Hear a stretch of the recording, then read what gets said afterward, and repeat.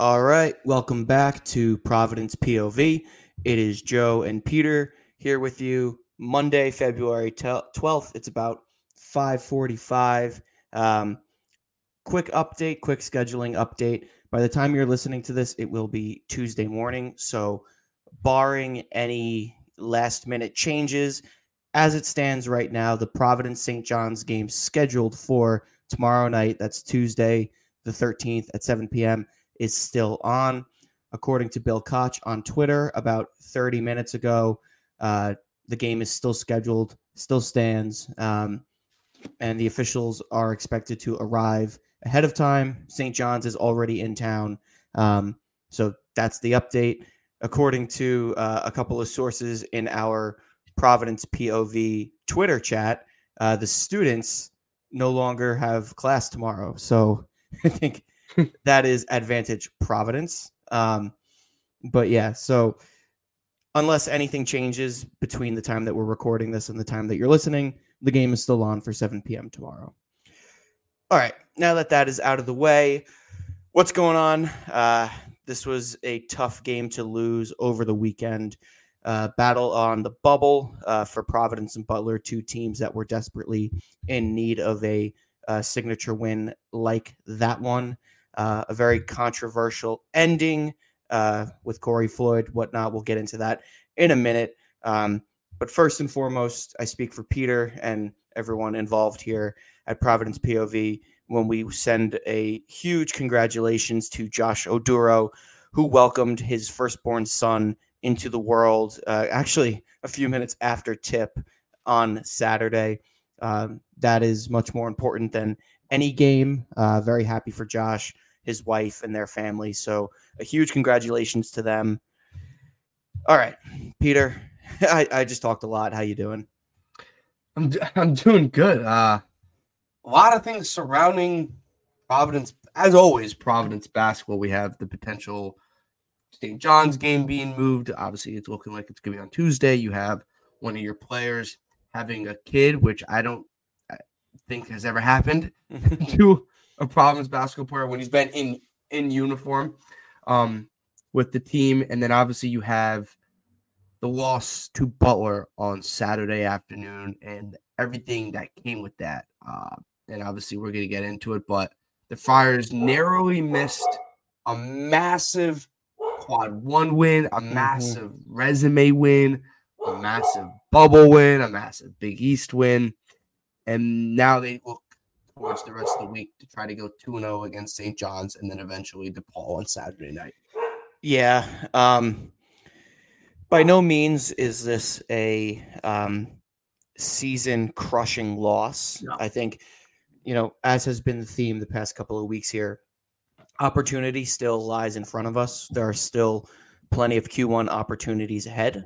So, we control our destiny, but if it comes down to it and in March on Selection Sunday and we are still squarely on the bubble, this is a game that will get circled. The selection committee doesn't care that Josh Oduro wasn't there, and they certainly don't care that, about the controversial no call at the end of the game. So, just calling it as it is, it's the harsh reality of the situation is that this is a game Providence really needed to, take that step forward off the bubble and, more or less, I'm not going to say lock down, but put yourself in a really good position for an at-large. So that's just the reality of the situation. Not trying to be a Debbie Downer here, but let's get into the specifics of the game.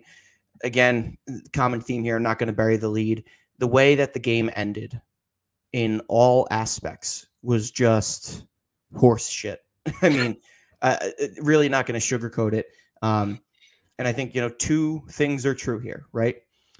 Over the final 4 minutes and 1 second, Providence did no favors for themselves. Absolutely none.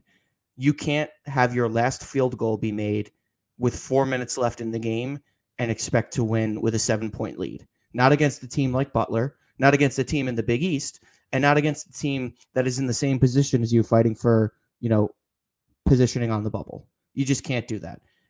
On top of that, you can't break down defensively and let Butler go on an 11-1 run. Those two things go hand in hand. With that said, on that final possession, that Corey Floyd dunk attempt, for the officials to not call a foul there, it doesn't make Providence lose the game, but it more or less gives Butler a massive opportunity to win the game. Because if it wasn't the last play of the game, like if that was in the first half or with like 17 minutes to go in the second half, that's a foul. And I don't care how much of a Butler fan you might be if you're listening to this. I don't care how much of a Providence hater you might be if you're listening to this. If you look at all angles, all replays, there's a hell of a lot of contact there. And it's from two players. So, I mean, for the first time in years, Providence fans were agreeing with Donnie Marshall that that's a bad no call. Again, it didn't lose us the game because of the way that Providence played over the final 4 minutes, but it helped Butler win the game. Yeah, I agree with you. What you said, and you and I kind of texted back and forth, kind of that sentiment, like what you just said, right? Like both can be true, and it's one doesn't change the other, if that makes sense, right? Like exactly. People, like if someone like I saw a lot of people saying, and just people texting and all that stuff, people saying, well, just because they struggled the last 4 minutes of the game doesn't mean that's not a foul. Like that's not how basketball works. That's not how sports work in general. There's two different arguments and there's two different conversations that basically have nothing to do with each other, right? Obviously, you could make the argument, and if the Friars flip the switch and go on 11-1 run instead of Butler going on 11-1 run to end the game, then the Corey Floyd dunk doesn't exist. Right. And I get that. But the refs don't make that decision, right? Like they're not like, well, Providence was bad in the last 4 minutes of the game, so they don't deserve the blatant foul call at the end of the game. Like that's not how sports work.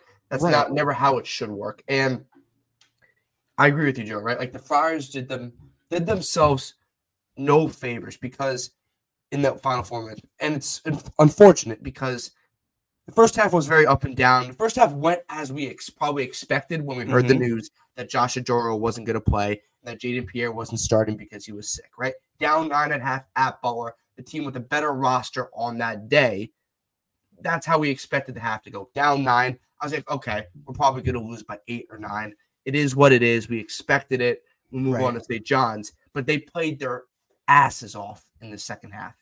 And it's so unfortunate how 16 minutes of great basketball in the second half, or maybe a little less, whatever, 13 to 16 minutes of great basketball was wasted of poor basketball in the last 4 minutes. Like, we didn't have to be perfect in the last 4 minutes. No. We just didn't have to be terrible. We had to be average or a little bit below average. Instead of going down 11-1, you go down 11-4, right? Like one more basket here and there in the final 4 minutes, or a basket in the final 4 minutes. Yep. Changes the game. Some free throws, some hesitating on some threes, some not shooting a layup instead of and then kicking it out. That stuff transpired that got Butler back in the game. Didn't have a lot of stops.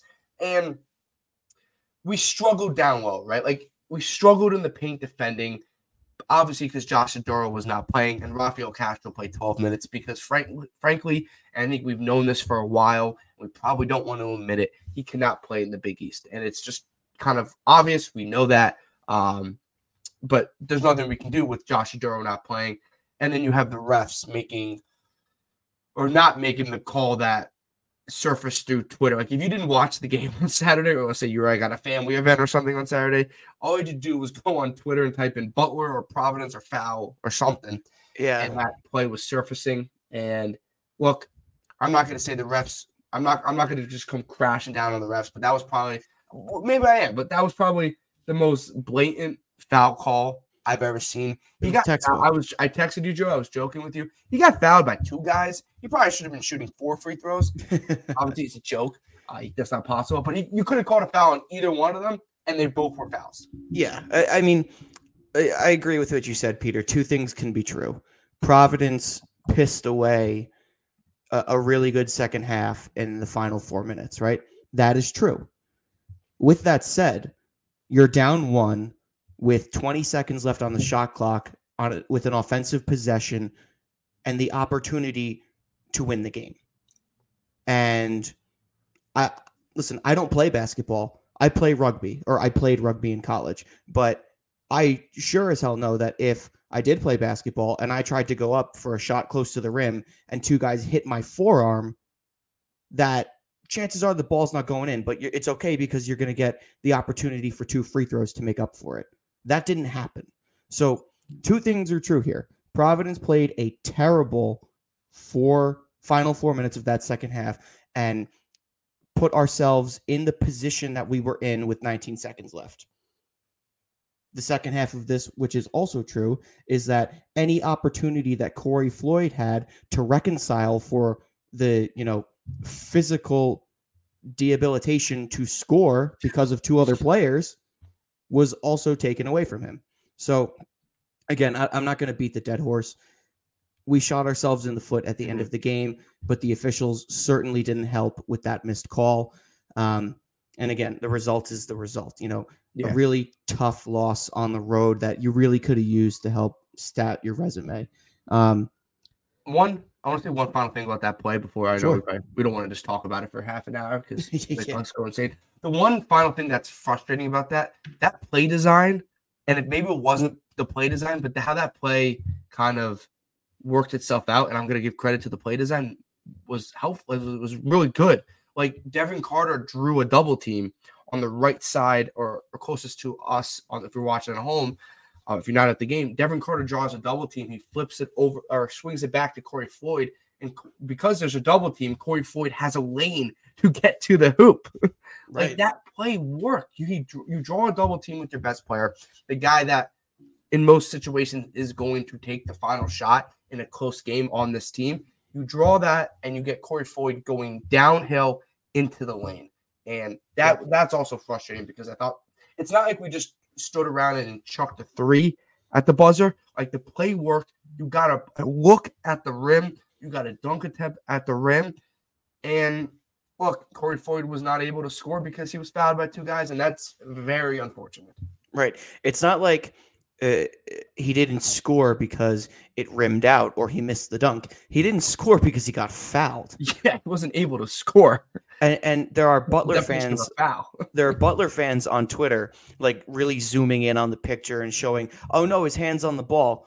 Okay, where's his forearm? Where's I forget who the other was. It Pierre Brooks? Where's his other How about the guy behind him? It's 2 guys completely smothering him. Like, sure, his hand might be on the ball, but his entire forearm is throwing Corey Floyd's forearm down. It's just, I'm going to drive myself nuts if we keep talking about this. We can move on. A brutal no call to, tie together with a shitty final 4 minutes and we lose the game. But anyway, we're not looking for moral victories here. You are what your record says you are. And, that's just what it is. There are some good things that we have to talk about in this game. And at the top of that list, it's the man of the hour, Corey Floyd Jr. This was a huge confidence-building game for him. 6 for 15 from the floor with 20 points. He drained 3 crucial three-pointers. He was all over the floor. He was making winning plays. A really solid performance from him. This could, hopefully turn into a spark that gets that, consistent third scorer that we've been looking for, right? What Devin Carter can do. What Josh Oduro can do. Jaden Pierre, Ticket Gaines have kind of been flirting with that third spot of who's going to be our third layer of scoring. Corey Floyd just threw his hat in the ring for that position. Yeah, look, you and I have talked about this a lot, right? Corey Floyd Jr. in Big East. I'm going to focus on Big East play because that's what obviously is more important, and that's what kind of shows who you are as a player in this league. But Corey Floyd Jr. in Big East play has done everything right, has done everything well, except score the basketball, right? Like he hustles, he defends, he rebounds, he does all of that besides score the basketball. But this was one of those games that heading into the year, we kind of expected out of Corey Floyd Jr. Not 20 points every night, but more of a consistent scorer. And look, he had a couple huge threes. A lot of guys did. I've never seen a Friar team especially this season, shoot that well from three in the second half. And that is one of the reasons they got back into the game and eventually took the lead in the second half. But Corey Floyd Jr. was great. He was aggressive. And something that I've been preaching, and I think you've been preaching, and when I watch the games, I keep saying this, and this is not to just Corey Floyd Jr. More guys have to be aggressive. Yep. And we saw Garway. When he got it, Garway had 7 points, 3 for 5 from the field. He had a nice couple layups, had a nice shot, made a three. When he's aggressive, he is good. He just hasn't been aggressive all year. When Corey Floyd Jr. can get downhill and get into the lane, he is good unless he's being fouled at the rim. And when Ticket Gaines is being aggressive, and Barron was aggressive, and Barron didn't shoot the ball particularly well, but I thought Barron was aggressive getting into the lane. I thought he was aggressive on defense, right? I thought a lot of guys stepped up in the absence of Josh Aduro. Right. And I think more guys, hopefully this is a confidence booster for Garway or for Corey Floyd Jr. because we need those guys to contribute. We don't need Corey Floyd Jr. to score 20 every night. It would be nice. We don't need that. We need 8 to 10 in consistent shooting and defending and rebounding. But we haven't gotten that consistently out of Garway or Corey Floyd Jr., right? Yeah. But I think if this is a confidence booster for some of these guys, it could pay dividends as early as Tuesday night against St. John's. Well, you're right. And this is something Kim English said in the post-game press conference, and that's, the young guys had an opportunity to grow up today. And I couldn't agree more because it was the guys like Corey Floyd, Garway Dual, and Rich Barron that were difference makers, right? Obviously, Devin Carter had 18 points, 6 for 16 shooting, 5 rebounds. He did the Devin Carter things that is expected, right? But you look at the young guys, they stepped up and out of their comfort zone. And I love the way you said it. They were aggressive, right?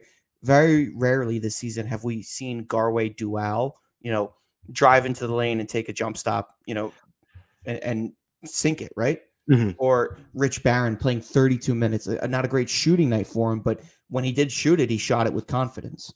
So in the absence of not only Bryce Hopkins, but Josh Oduro, when you really need that extra layer of scoring, to have it evenly distributed amongst those guys, and maybe not evenly because Floyd had 20, but Barron chipped in with 8. Dual had 7, right? Mm-hmm. And then even, Jaden Pierre, who was playing Kevin, I don't forget who it was. I think it was Kevin McNamara said he was sick, which was incorrect. He has a calf injury, but even Jaden Pierre playing through injury with 7 points, those are the types of performances where, okay, maybe not stat stuffers, but they're providing impact. And we saw that impact in the second half. So it was a really good night for the youth on this team. Again, these aren't moral victories, but they are, positives that we need to call out. We need to give the credit where it is due, because aside from the ending of the game, Providence put together a really good second half and was outplaying Butler on their home court without their starting center and without Bryce Hopkins, who played a major role in the first matchup. So if I'm a Butler fan, I'm shaking right now. Yeah. If I'm Providence, I'm pissed about the way the game ended, but I'm feeling pretty good, Yeah, that's also one of the reasons this game was so frustrating or how the game ended was so frustrating, because I thought guys stepped up where it looked like in the first half, Joe, we were going to lose by 9, right? It just didn't look like – it looked like the game that when you and I were texting beforehand when we found out officially Josh Aduro wasn't going to play, that we expected. And that's okay, right? It's not easy to go to Hinkle Fieldhouse fully healthy and win, right? But it's not easy to go to Hinkle Fieldhouse without your second best player, who's probably coming off his best basketball game ever. And he also has a favorable matchup. That was when we talked about on the most recent episode, and you texted me that as well. We talked about Duro, this was a favorable matchup for him based off the personnel on Butler and how they're more of a guard and forward team, less of a center team. Yep. And it's unfortunate that he did not get to play, because I thought he could have capitalized, and I think this team does win. If he does have a door, if we do have a door, it doesn't really matter.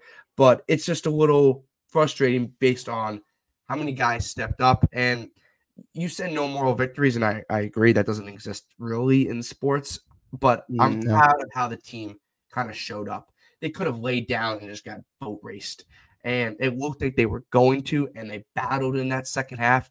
And look, I agree. Look, that's a good win for Butler. Doesn't really move the needle in terms of I was looking at brackets. It doesn't really move the needle for them based on the fact that No, it does. It doesn't. They're 5.5-point favorites. They're at home. We don't have Josh Aduro. They're supposed to win, not a quad one win. It doesn't really move the needle for Butler. But if I was a Butler fan, I would be like, okay, what went wrong in that second half? Because we could have easily lost this game. Probably should have lost this game. And now we have kind of a tough stretch coming up if you're Butler. And it opens up a can of worms, in my opinion. When you enter that game from the Providence side of things, from the Providence point of view of things, knowing that you're without Josh Oduro, knowing how important of a role Bryce Hopkins played in that first matchup, you chalk this up as a Butler win and a Providence loss, right? Mm-hmm. If you knowing all of that and not watching the game and looking at the final score on the box sheet, I would be thrilled, right? Like, we're down Josh. Again, no Bryce Hopkins. Corey Floyd Jr. stepped up, had a huge game. The freshman had, level, performances and played with confidence and aggression. That's all great, right? Like, those are all positive things to take away. Again, not moral victories, but positives. It's unfortunate that all of that now gets tainted by the way that the game ended. And people are probably going to be pissed that we keep coming back to that. But again, it kind of dampens the good things that Providence did in a really tough situation. Yeah, because if you don't get fouled there, you dunk it, you win the game. We're not talking about a collapse in the final 4 minutes. We might have mentioned. Well, we probably still would have talked about the collapse. We would have mentioned it for a minute, but we would have mentioned, but this is how Corey Floyd shows up in the last 5 seconds, and we win the game, and it shows the battle of the team. Something like that. It would have been more to the tune of Jesus Christ, or I probably really shouldn't say that.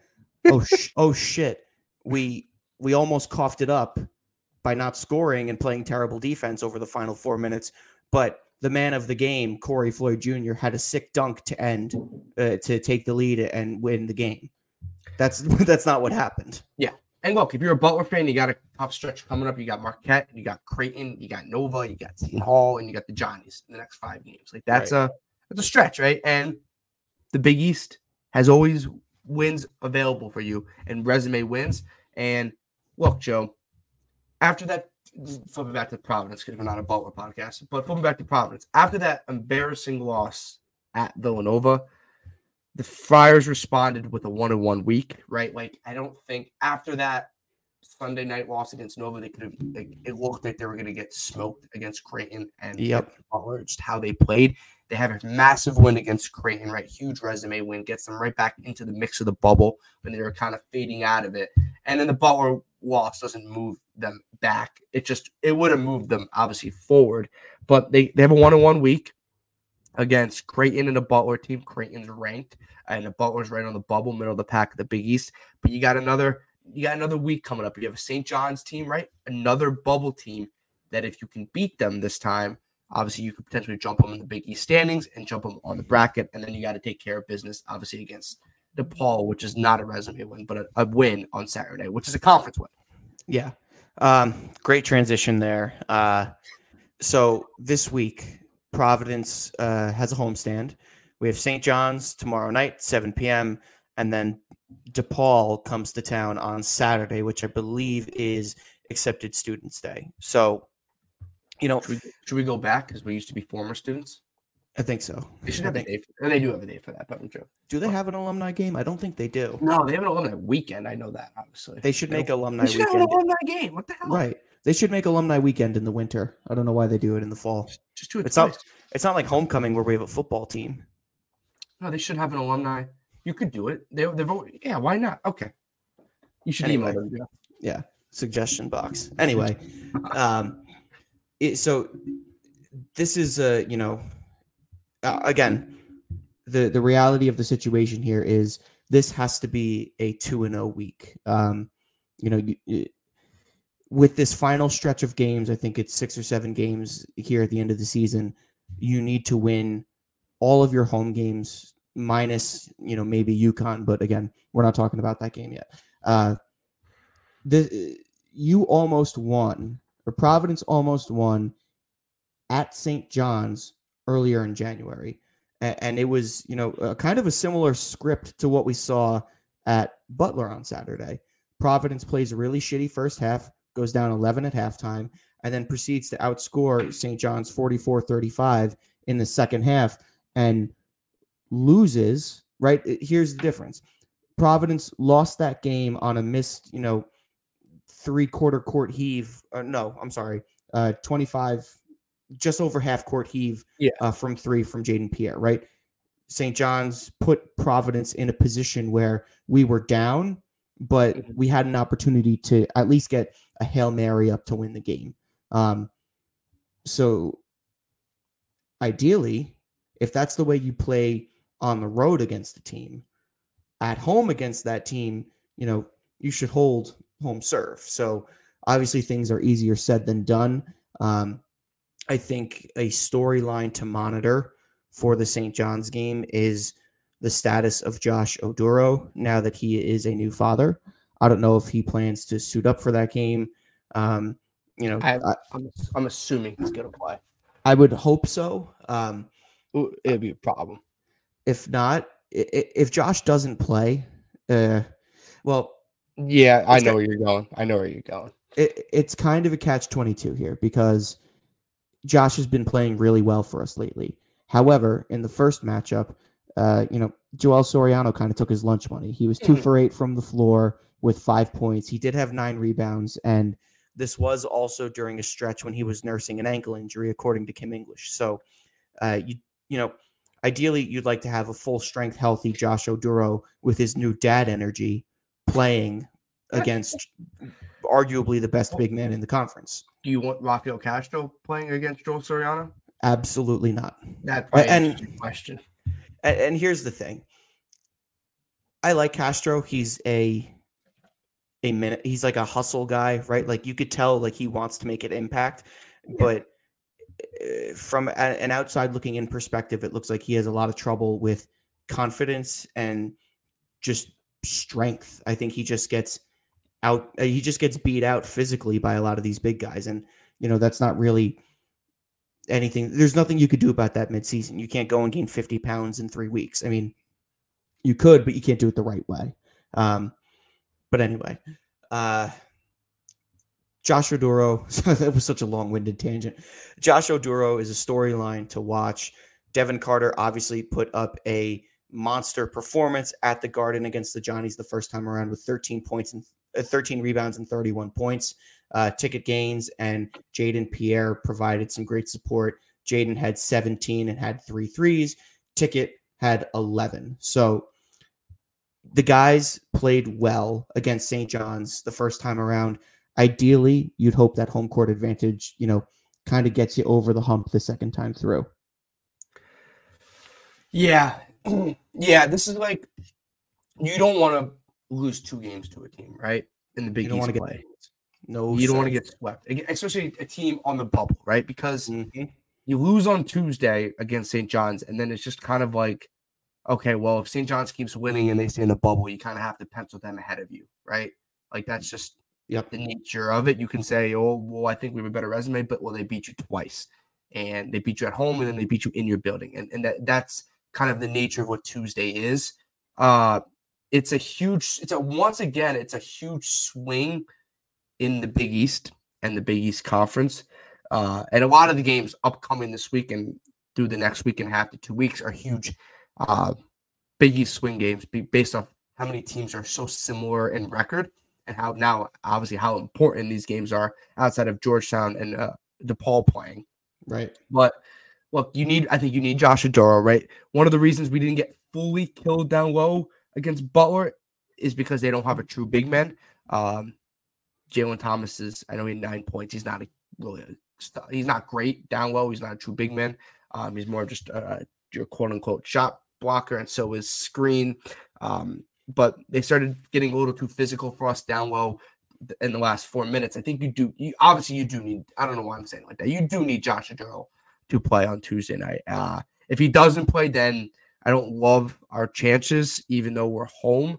I just think he adds so much impact down low and in the scoring sheet as well. But this is as close as you're going to get to a must win at this point of the season. This is a must win. Yeah. Like hypothetically, it's not, but essentially it is, because you need to win your home games. You need to beat a bubble team. You can't get swept by St. John's, and you need another resume win, right? Yeah. You got to go 2-0 this week. You got to beat St. John's, and obviously you have to beat DePaul. Yeah, this is a must-win week. A loss at home to DePaul, which is like that is absolute rock bottom. Like that is rock bottom. A home loss to DePaul, you can pack it up and expect an NIT bid unless you win the Big East tournament. Like, that's the reality of the situation. But again, not entertaining that right now. The Tuesday night's game is a must win for a couple of reasons, and you hit on a lot of them, Peter. You're fighting for positioning on the bubble with a team that is in a similar position as you. You're fighting for Big East tournament standings and seedings with, again, a team that right now holds, the tiebreaker advantage over you despite record, right? Providence, St. John's, and Villanova are all tied at 6 and 7 in conference play, but Providence, in terms of tiebreakers, is on the bottom of those three and would essentially be the 9 seed because we've lost to St. John's and because we've lost to Villanova, even if overall record is better than theirs. And the last and final layer of this is you're at home, right? Like, if you have a bubble team show up to your home gym and you're also on the bubble, you got to beat them. It's college basketball 101. It's Big East 101. Bubble home games are must wins. Really not much else to it. We could talk, the youngest versus oldest matchup in coaching. But quite frankly, Thad Matta is also an experienced coach. And I kind of think Kim English ran circles around him on Saturday. Yeah. I don't think it was Butler's. If you're going to look at their best performances this year, it probably wasn't Butler's best. No. And Thad Matta's a good coach too. That's not a knock on him. It's just reality of the situation is Kim English was down his starting center, and we were comfortably holding a 2 or 3 possession lead for points in time during the second half with Ticket Gaines as our center. So, I don't know. Yeah. Yeah. Well, yeah. Final thing, because we don't have to ramble on with St. John's talk, right? Like, St. John's coming in losing 3 out of 4. They've lost to AdX, they lost to UConn, they beat DePaul, and they lost to Marquette. So they've lost 3 out of 4. Their only win being DePaul. I guess they won 2 out of 5.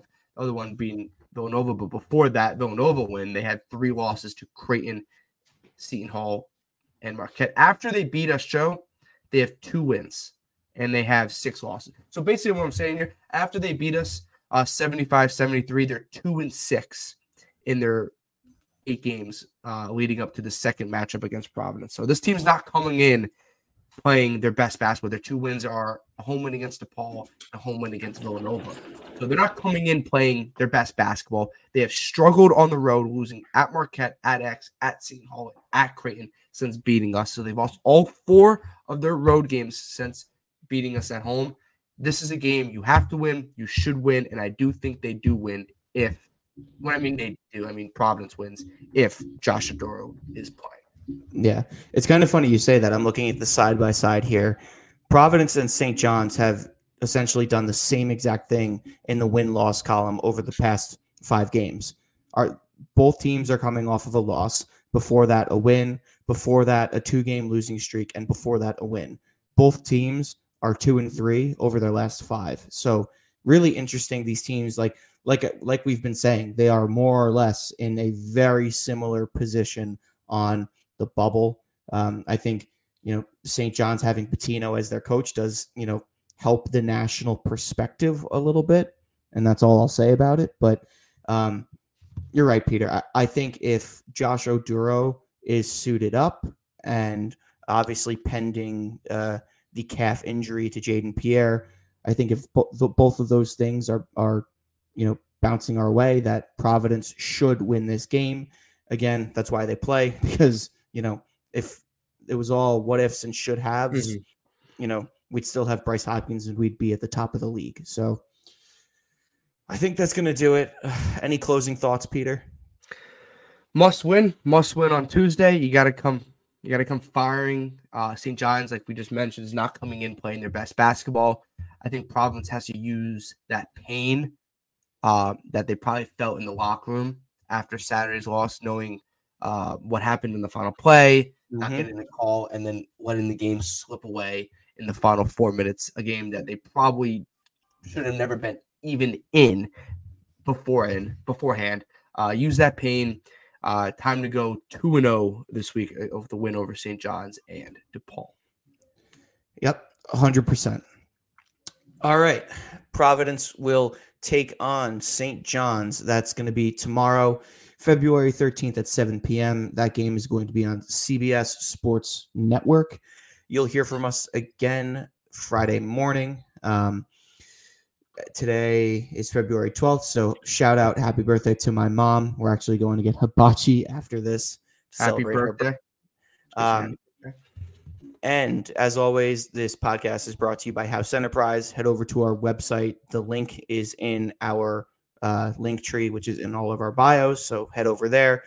But for Peter DiBiase, this is Joe Howie. Thank you for listening, and as always, go Friars. Go Friars.